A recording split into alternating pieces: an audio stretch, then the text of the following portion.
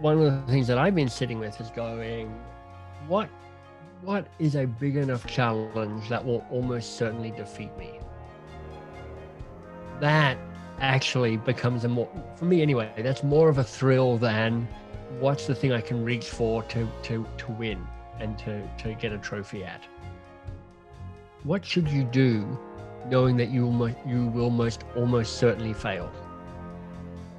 What's important enough to take on knowing that you will almost certainly fail? You're listening to The Breakdown with me, Chris Clearfield. The Breakdown is a podcast where we connect with business owners and experts to hear their perspectives on this crazy, complex world. I'm your host and fellow learner, and I'm glad you're here. I'm really excited to share my conversation with Michael Bungay Stanier. Michael is a really thoughtful, humble, and impressive guy. He lives in Toronto. He founded a company called Box of Crayons, which helps organizations transform from being advice-driven to being curiosity-led.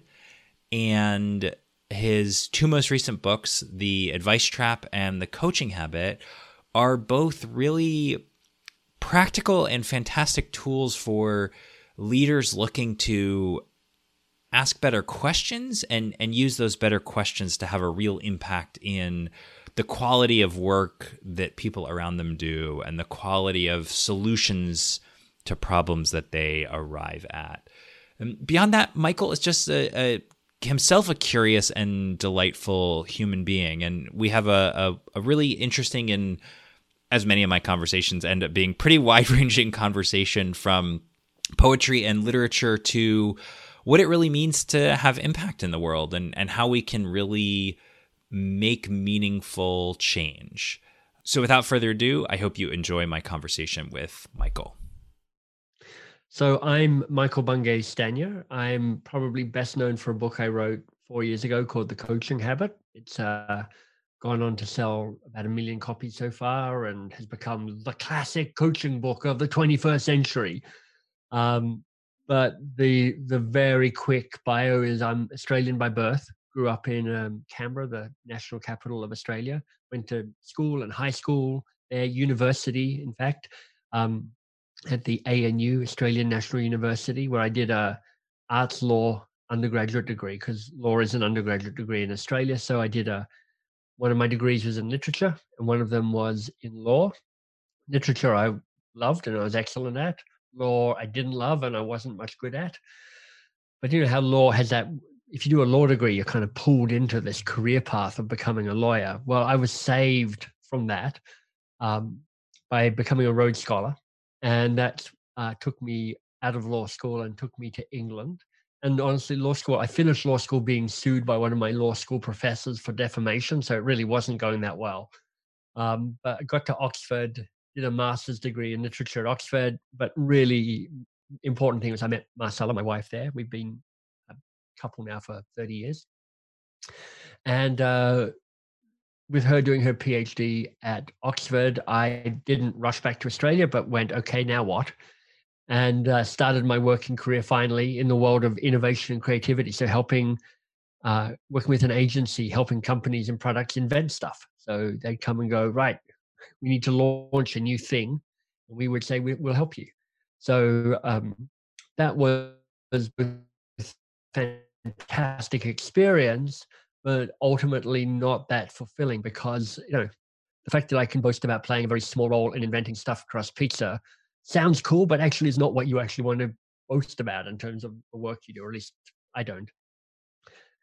So I went from there to the world of change and organizational change because I had been made curious as to why we kept coming up with all these awesome ideas at this innovation company, and they would go back into the corporation we were working for and vanish. It just wouldn't make any progress. So I'm like, okay, so what don't we understand about how change happens in the world? And worked there for a while, first in London, and then went set up an office with them in Boston. Boston was hard because we arrived just as the economy crashed. And after a few years, I left, headed up to Toronto, where I now live. And after a brief flurry, company that would become Box of Crayons, and I worked in Box of Crayons for close to 20 years. It's a learning and development company that helps. This is how we talk about it now. Helps organize advice driven to curiosity led. We train tens of thousands of managers every year to be more coach like, to use curiosity as a force for leadership. But a year or so ago, I left being the CEO of that company. I handed it over to somebody who'd come up through the ranks and is was instantly a better CEO than I will ever was or will be. And for the last year and a half, have been kind of figuring out what's next for me. And it's to help people be a force for change. So giving people the confidence and the competence and the courage to say, look, not only am I working on myself to grow, but I'm doing it for the bigger game of making this world a better place. So I help people be a force for change. And I do that through, writing books, um, some online training that we have, an online membership site that we're developing that helps people work together to make progress on the stuff that matters to them. That's that's kind of ticking off the slightly boring resume, but that's kind of what it is. Interesting. What makes you go to boring with that? Because when you're asked, so what's your history, you tend to leap from peak to peak. Here I was in this job. Here I was in this country. Here's what I did. Here's what I did. Here's what I did. But we're all more interesting than our work resume, and I have a bias towards how stories of failure and struggle are far more illuminating and more interesting uh, than stories of success. I think it was who was it? Jane Austen. I think maybe in Pride and Prejudice, who says all happy families are the same, but all unhappy families are interestingly different. And It's you know, it's not Jane Austen. It's I'm not 100% sure Charlotte about this, Bronte, but maybe no, it's a Russian author, and it's like Dostoevsky, I Dostoevsky. think. Yeah, yeah. I I think think you it's might be right. Dostoevsky. Jane Austen, Russian author, almost the same.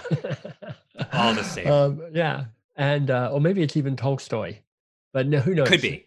It's a writer. He's a writer. You can tell I studied literature a while ago now. Um, so, I mean, it would be great. I mean, it'd be interesting if at the start of a podcast or interview like this, you said to somebody, "Tell me the four most interesting mistakes you've made and how they've shaped you." That is far more interesting for most people than me going, "Hey, I've sold 1 million copies of my book." Everyone's like, "Good on you, Michael. Delighted for you. Don't really care." And I'm like, "Hey, I was a Rhodes Scholar." Everyone's like, "Ah, that's awesome. I'll never be a Rhodes Scholar, so don't really care." So even as I talk to people about all these things, what I'm doing is I'm subtly alienating myself from everybody. But when I go, "Hey, look, let me tell you about the time where I took this job in Boston and it was miserable for 3 years and I struggled and they didn't eventually fire me. I really wanted them to fire me. So I get a payout, but no, eventually I had to quit and leave. What about this time when I tried to, I spent 3 years trying to get a publisher to pick up my book and, kept getting rejected. Finally self-published it and it went off and did well. But, 3 years everybody going, yeah, it's still not a good idea for a book. That becomes a much more interesting story to tell because everybody can recognize struggle and failure because everybody struggles and fails. But when you boast about your trophies are kind of your trophies, and everyone's like, "Yeah, good on you." It's like when you go and hear a inspirational speaker and they go, "I walked up Mount Everest." On the one hand, you're like, you're amazing because you walked up Mount Everest and you don't have any legs or whatever it might be. But on the other hand, you're like, but I'm never going to do that. So your lessons on perseverance and resilience and leadership, they never quite, they never quite resonate. Yeah, and I think let me share with you one thing that I've been thinking about as I prepared for this podcast and as I read your work, which is like I actually felt kind of nervous about doing this interview with you, which is not a usual thing for me. I love talking with people. And obviously you're I mean you can read any of your stuff. You can see anything you've put out there. It's quite clear that you're an accessible person, right? Oh, that's not. I'm trying not to have that image. I'm trying to come across as an aloof diva. So, An aloof diva. man, I've been totally screwing this up so far. But never mind. I'll keep working on it. Well, and what I felt uncomfortable about, honestly, is that you are doing the kind of things that I want to do, and that I have.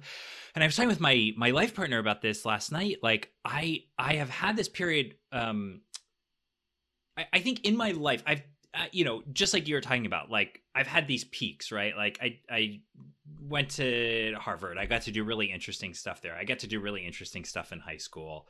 I started a career after Harvard in finance that at first was really interesting. It eventually, I didn't resonate with me eventually. It was not my calling, but it also paid really well. And so I had all these kind of touch points. And one of the things I've realized is that in a lot of this stuff, so much of the way I've operated was to be smart or to be out there, and then to wait for someone to recognize me, and to wait for someone to say, yes, you're worthy, you're worth it. It's kind of been a very external thing. And, the book that Andras and I wrote, Meltdown, I'm immensely proud of. First there was the recognition of it, right? I mean, you're talking about the struggle to publish. This was published by Penguin Press. Like, it's hard to get right. That's a really great publisher. You should feel proud about that. Yeah, exactly. And yet my whole mental model of the world was like, all right, we wrote this book. We think it's really good. I'm going to wait for it to come out. And then once it comes out, people are going to start calling me. People are, the phone's going to start ringing. And so I can do the work I want to do, helping companies navigate these kinds of issues around complexity and such. And lo and behold, that did not happen. And it did not happen for so many good reasons. Yeah, but you're the only person that hasn't happened for everybody else. That happens all the time. Right. But what I realized, and what I was talking with my partner about yesterday, was that there was about a year and a half, 2 years after the book came out, where I was just really, I would put it like this. I was committed to playing small, because I was still waiting for somebody to come in and kind of recognize and rescue me. Yeah, totally. And I think that I have a lot of grief around that.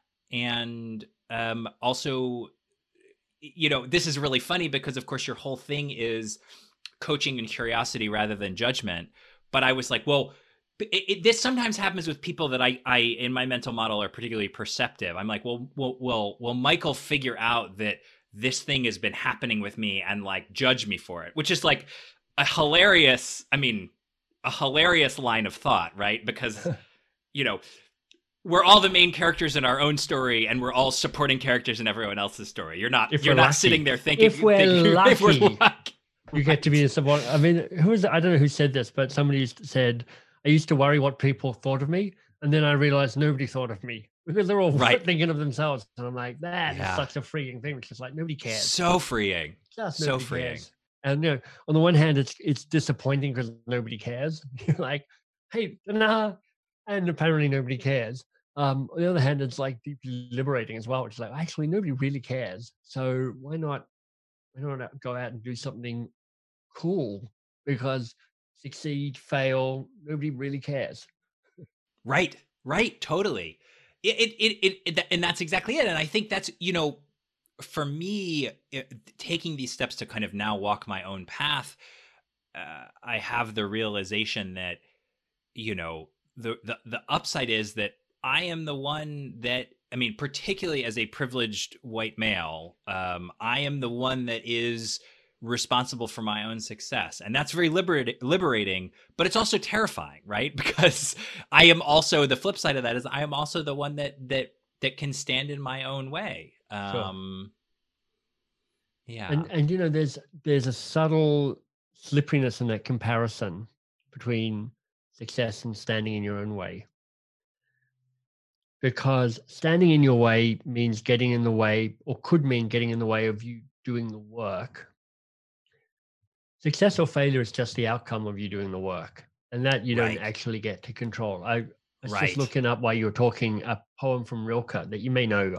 I hadn't come across it, but I heard it the other day at a conference, and I loved it. It's called what's it called? The Man Watching, and talks about. Um, I'm going to just read some of the lines from it, which is like, da, da, da, da. What we triumph over is the small, and the success itself makes us petty. I love that. It's like, oh, it's actually in winning that you are reduced. It's like John Donne or something, one of these metaphorical, metaphysical paradoxes. But in the last three lines, I love, and got them written out for myself, which is, winning does not tempt him. His growth is to be the deeply defeated by ever greater things. So one of the things that I've been sitting with is going, what what is a big enough challenge that will almost certainly defeat me? That actually becomes a more, for me anyway, that's more of a thrill than what's the thing I can reach for to win and to get a trophy at. It is a more nuanced, the question that sometimes you get asked, which is, well, if you knew you could not fail, what would you do? And I'm like, that's an okay question, but I think it's a much more interesting question to ask. What should you do, knowing that you will most almost certainly fail? What's important enough to take on, knowing that you will almost certainly fail? And that makes me go, "Wah!" I don't know. But it helps detach me from, some of the kind of FOMO or envy or whatever you get when you look at other people. I mean, here's a quick story. So some years ago, um, Brene Brown rang me up and had a chat with me about tips on being a keynote speaker. So clearly she's gone on and probably took none of my advice and has done very well by taking none of my advice around that. But as I look at Brene, whose email I no longer have, or at least doesn't get a response, I'm like, I've got some of that. I'd like to have that, influence and status and blah blah blah. And I just have that, but I also am going, okay, that's kind of the temptation, but it's not the interesting thing. The interesting thing is, what can I be? What's the thing that I could be defeated at? That's the marrow in the bone for me. Yeah. Well, and I think there's something there's some very deep piece of wisdom in what you just shared, which I just kind of want to say for myself to hear how it lands, which is I mean, it's this idea that no matter where you go, there you are, right? It's the sort of like, as you progress, as you taste success, like we humans, we're on the hedonic treadmill, right? We're just always moving the goalposts with us. And one of the things that's happened with me recently is that I have, just from a business perspective, started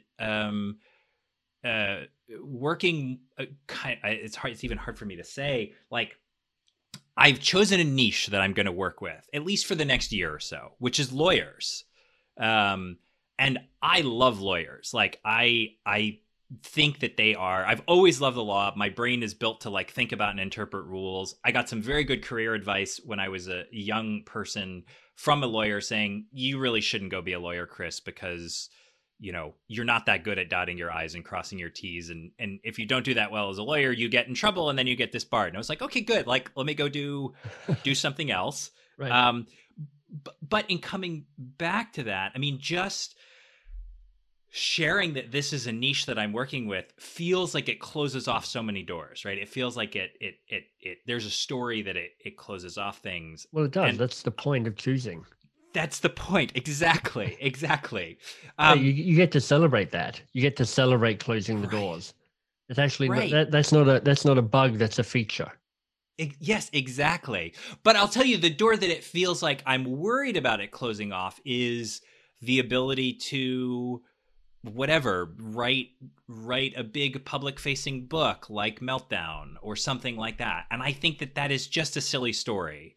Um, but the thing that I have been working on is like just remembering to stay curious and remembering that right now I'm walking a path, and there is never a point I'm going to get to where that path is over, right? I'm always going to be walking that path. And I think that's very much very much what I hear in your kind of talking about what the marrow is for you. The marrow is to set it up so you're always walking that path and always Yeah. doing the thing that's risky. Well, just I mean, I've got a wiring towards enjoying the edge and the risk, and being fairly resilient around failure. So my thing is not right for everybody, but that's what it's interesting for me. And the real call is, what's ambition for you? What's stepping out to the edge of who you are. And that looks so different for everybody, but um, there's that paradox that by finding focus and commitment, you're actually more likely to increase fulfillment and expand potentiality, even though that focusing feels like it's limiting me. It's like, no, no, no. What it's doing is it's concentrating who you are and what you're doing. But there are some things where you're like, if I'm choosing a niche of lawyers to work with, then you are closing. You're like, it means I'm not working with circus clowns. I'm not going to market to circus clowns. I'm not going to hang out at circuses. I'm not going to call my friends up and going, do you know any clowns? Because I need some work. But writing a book feels like it stands next to, or has the potential to stand next to, working with lawyers. And the question that I take from Roger Martin, who I talk about a little bit in the Coaching Habit book as well, is um, what needs to be true for you to Yes. write a big public facing book and to serve lawyers. Right. And it's not a can you, can't you do it, because who knows? It's like, what needs to be true for you to be able to do both? Right. And it could be that you like nothing. This is actually an impossible thing to hold intention with each other. But if you ask that question, what needs to be true, that for me is such a powerful question, because it takes you into the future and it makes you go Yes. start building back from the future where you've found a solution, and ideas and options start opening for you.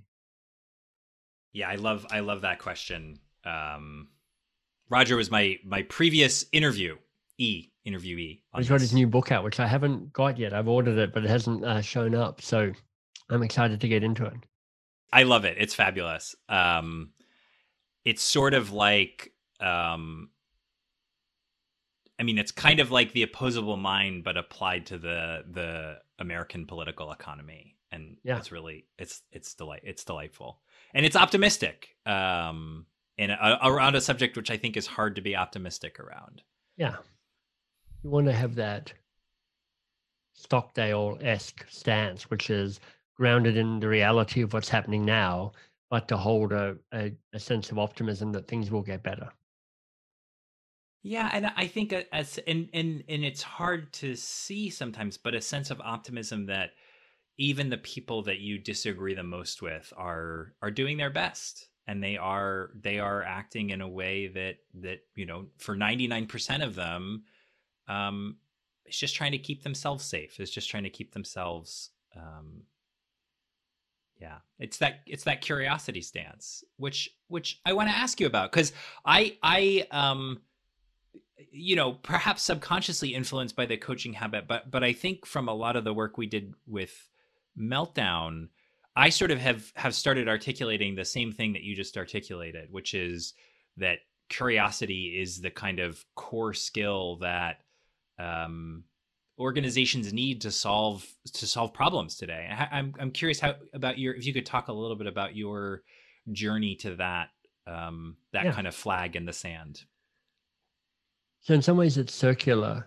With my first job starting off in the space of innovation and creativity, that's fueled by a sense of curiosity, a sense of whatever we got now, we need to find the next thing. So you have to be fueled by curiosity, because it was that first job was consumer-based innovation, meaning you go and talk to people, go, "What's going on with you? Who are you? What's hard for you?" And then you try and listen in the cracks to figure out what's hard or not hard for them, and then go, "Let me see if I can invent solutions that make their life better." So it's kind of really grounded in um, a process of expansion and then focus. E- evolve and then evolve as you try and be creative around it and driven by curiosity. I started when I started Box of Crayons. I started in a classic solopreneur sort of way, which is like it's just me. I got fired from my last job. I just need work to try and pay bills. My business plan is find somebody with a wallet, and then Right. say yes to whatever they need. Um, but over time, I figured out that sweet spot for me, which is like, what's something that irritates me, and the way coaching was taught in the world and in organizations in particular irritated me. It was like it's just taking life coaching and then putting it into an organization and going, it's corporate coaching. We teach you exactly the same, but we add the word organizational every 4 paragraphs. And I'm like, that just misunderstands a whole bunch of stuff about organizations and power and types of relationships, all sorts of stuff. So I was irritated by it. I had a contrary, interesting, defendable position around an alternative to that, um, which is like teaching managers to be coach-like rather than coaches, and to teach them that they could do this in 10 minutes or less. And there was a market for it, so I could actually sell it and make a living and build a company from it. So my focus was less on curiosity and more on solving that specific thing, which is like, I want to make more managers more coach like so that they can make their organization a better place to be for themselves and for the people that they interact with. And can I interject and ask a question?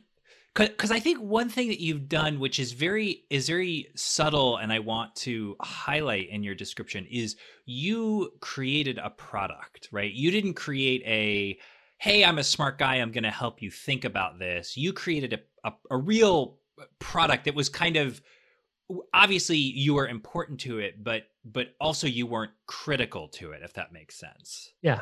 Yeah. It was a deliberate choice to not make the brand me, but to make the brand Box of Crayons and the intellectual property associated with that. And I had the good luck to hear a guy called Dan Sullivan, who's a Toronto-based guy who created something called Strategic Coach. And right at the very first year of Box of Crayons being in existence, I just went to some talk he was giving, and he just said, "Here are the 3 phases of growth. The first thing is you go, I am a dentist, and you kind of collapse the profession into the job into you. I am a thing. The second phase is I am an entrepreneur who practices dentistry. So you realize that you're not just a technician, you're a business person who needs to understand selling and money and systems and so that you can grow your business. And then the third phase is I am an entrepreneur who creates intellectual property around dentistry. Because with IP, you have the capacity to scale because ideas then you're able to then build programs and you're allowed to write books and you're allowed to do stuff that separates it out from look what I can do in the moment to I've externalized what I think about and how I think. Now we can sell that to you or license that to you or whatever it might be.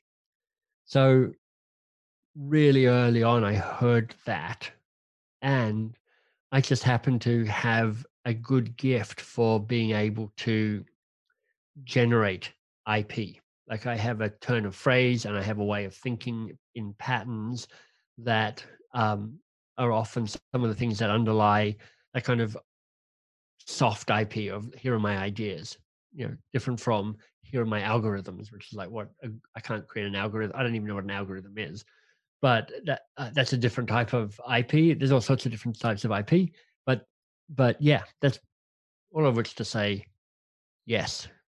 Yes, Chris, that's one of the things I did in answer to your question. I'll stop rabbiting on.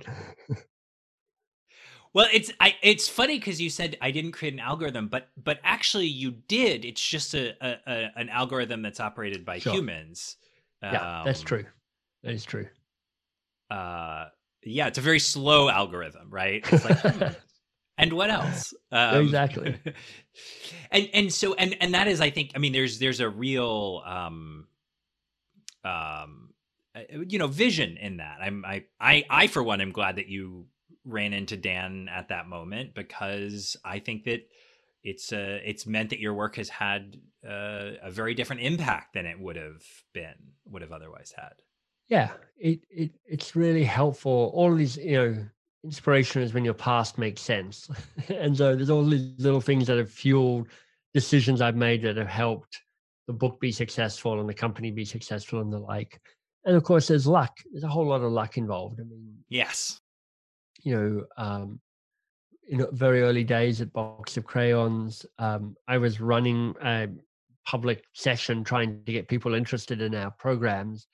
And I just happened to have got the woman who made the decisions to buy coaching programs for one of Canada's 4 big banks. And, we ran this thing. And at the end of it, she's like, this is great. This is what I've been looking for. Look, can you write a proposal? But you'll need to get it to me by the end of the day. And can you invoice me for the first $100,000? Because my budget cycle ends on Friday. And I need to get it spent. And I was like, sure, I think I can do that. Totally ruined me for every other sales conversation ever, which is like, what do you mean it takes more than 24 hours to close a deal? Totally. Ridiculous. But, there's a way that luck is this combination of hard work and privilege and being in the right place at the right time and all of that. So you do, to an extent, shape your own luck. But I've had good luck along the way.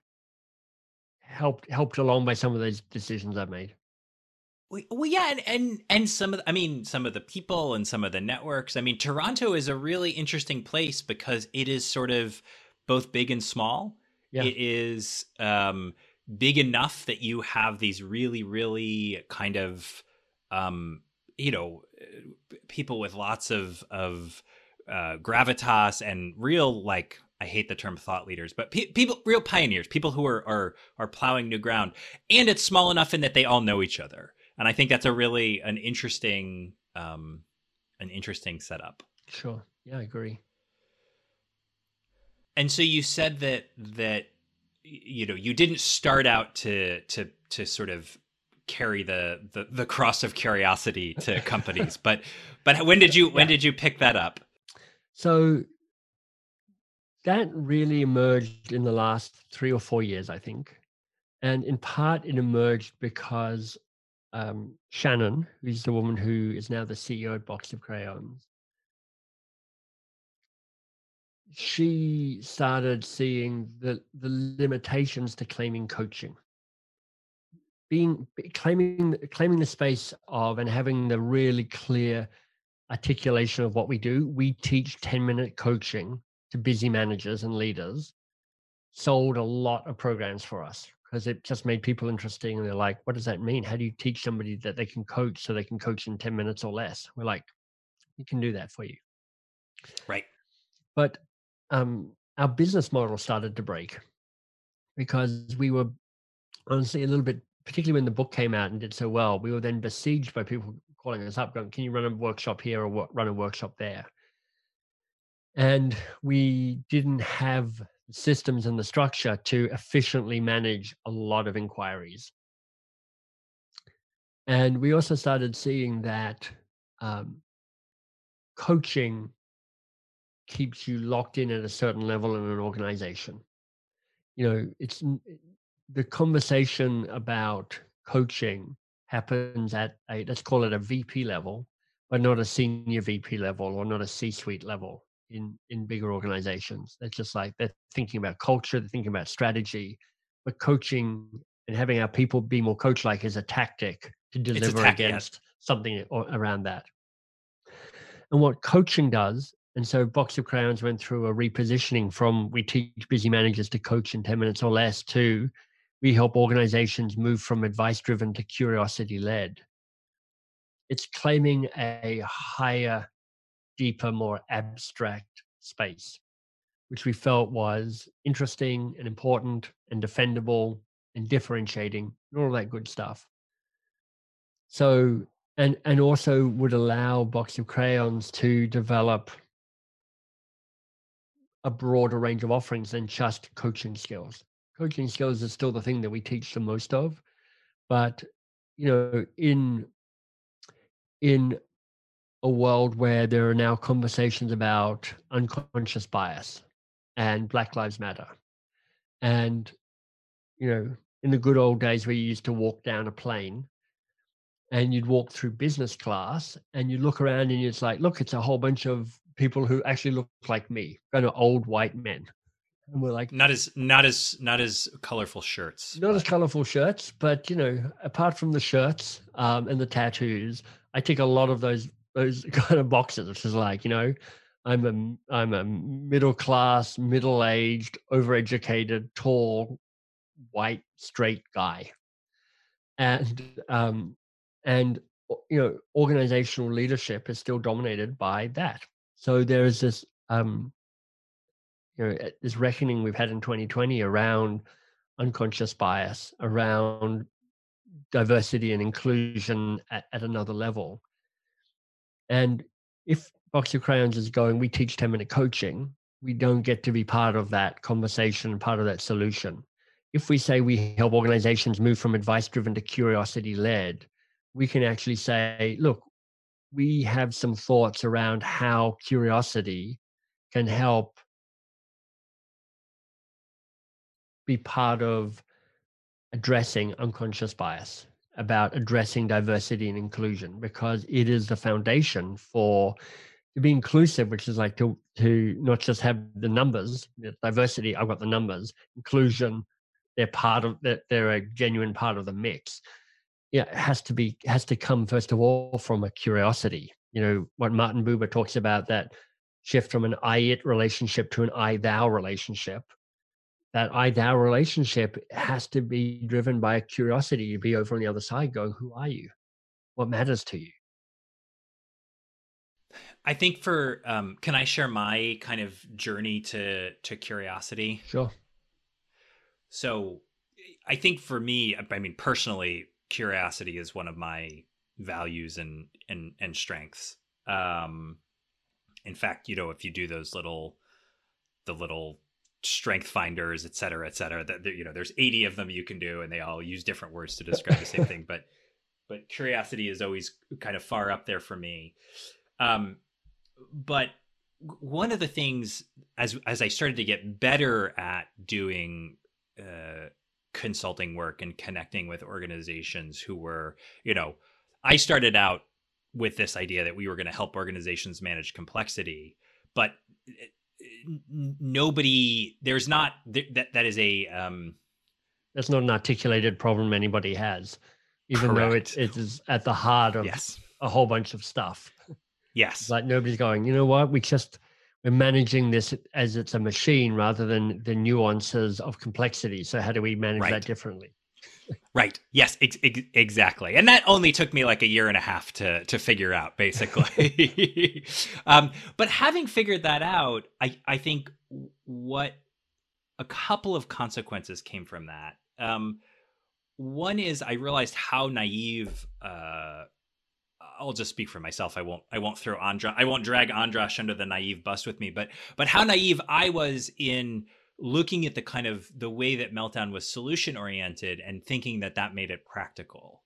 So we write about the problem of complexity, and then we provide solutions that I think are very viable solutions. But I think for many organizations, they are as far out of reach as if you said, well, all you've got to do is locate your headquarters on the moon. And it's like, what? Like, well, yeah, that'll solve all the communication problems you have because you'll be able to see everything because you'll be on the moon, right? It's right. And, because even a solution that to me, and also this is part of just the organizational culture that I have grown up in professionally, even something like, oh, well, how do you get better at this? Well, you just talk about your mistakes and then you can learn from them. And it's like you write them It's going to be down. And interesting to watch you bring some of this to the world of lawyers, which are yes, quite a fair way away from that. I mean, I worked, as a summer clerk in my law school. You work as a lawyer, and you like record every 6 minutes of the work you do, which is about as opposite to an understanding of complexity as you can possibly get in the world. I mean, it is. We have built this firm to be a machine that generates money. totally. Well, and can we kind of well, let me I'd like to finish my thought, and then Sorry. I'd like to nerd out about that. No, not at all. Because I think you've hit I'm on. gonna I'm gonna look up moonhq.com and see if it's available for you. Thank you. I appreciate that. um because I didn't have a sense of how deep the kind of I'll just say the ego-driven risk aversion was at these places, and I don't mean that in a pejorative way, just in a kind of a factual way. At so many places, how hard it was for people to be vulnerable, how hard it was for. I mean, the act of saying "I don't know" is a tremendous act of courage and subservience in many, or not subservience, courage and subversiveness in many In servant organizations. leadership, yes, I agree. Yeah. Yeah. And so kind of what I realized after starting to sink my teeth into this was two things. One, that I actually didn't know. And so that was really interesting. That I remember I was doing a workshop with a group of pretty senior folks at a big oil company. And I said something like, I have the sense, and I have in fact started to believe that I am here to provide an answer, but in fact I am not, because I don't know the answer. You guys some of you have been working at this company for longer than I've been alive, and which was true. And even if I did know the answer, if I told you guys, you wouldn't believe me, because you would be kind of rightfully skeptical. Like, who's this jerk that's telling us how this thing should be, should happen? And that was a big shift for me, and that was a very that was, I think, a moment of transformation for me. um to your point about lawyers, that I think the thing there, I mean, lawyers are risk averse, sort of even more so in many ways. And I think you're exactly right. I think the whole legal profession, and I don't want to paint too broad a brush, but I'll paint a very broad brush. The legal profession is exactly designed as a deterministic, automaton, basically, right? Um, and I think what's interesting now is that that model is in the process of breaking, and I think that the firms that are going to survive, whether they are, one person solo practitioners or some of the most prestigious law firms in the world, Yeah. those are the ones that are going to go from their job is knowing the answer to their job is to, adapt, sense, and respond to the changing business model. So that's how I have come to I'd be it. terrified if I was a lawyer, because with AI, it's minutes away from somebody being able to go, "Hey Siri, what's the case law for this?" And you're going to be 95% of your answer generated immediately. And Right. why do you need a junior lawyer to spend hours researching anything?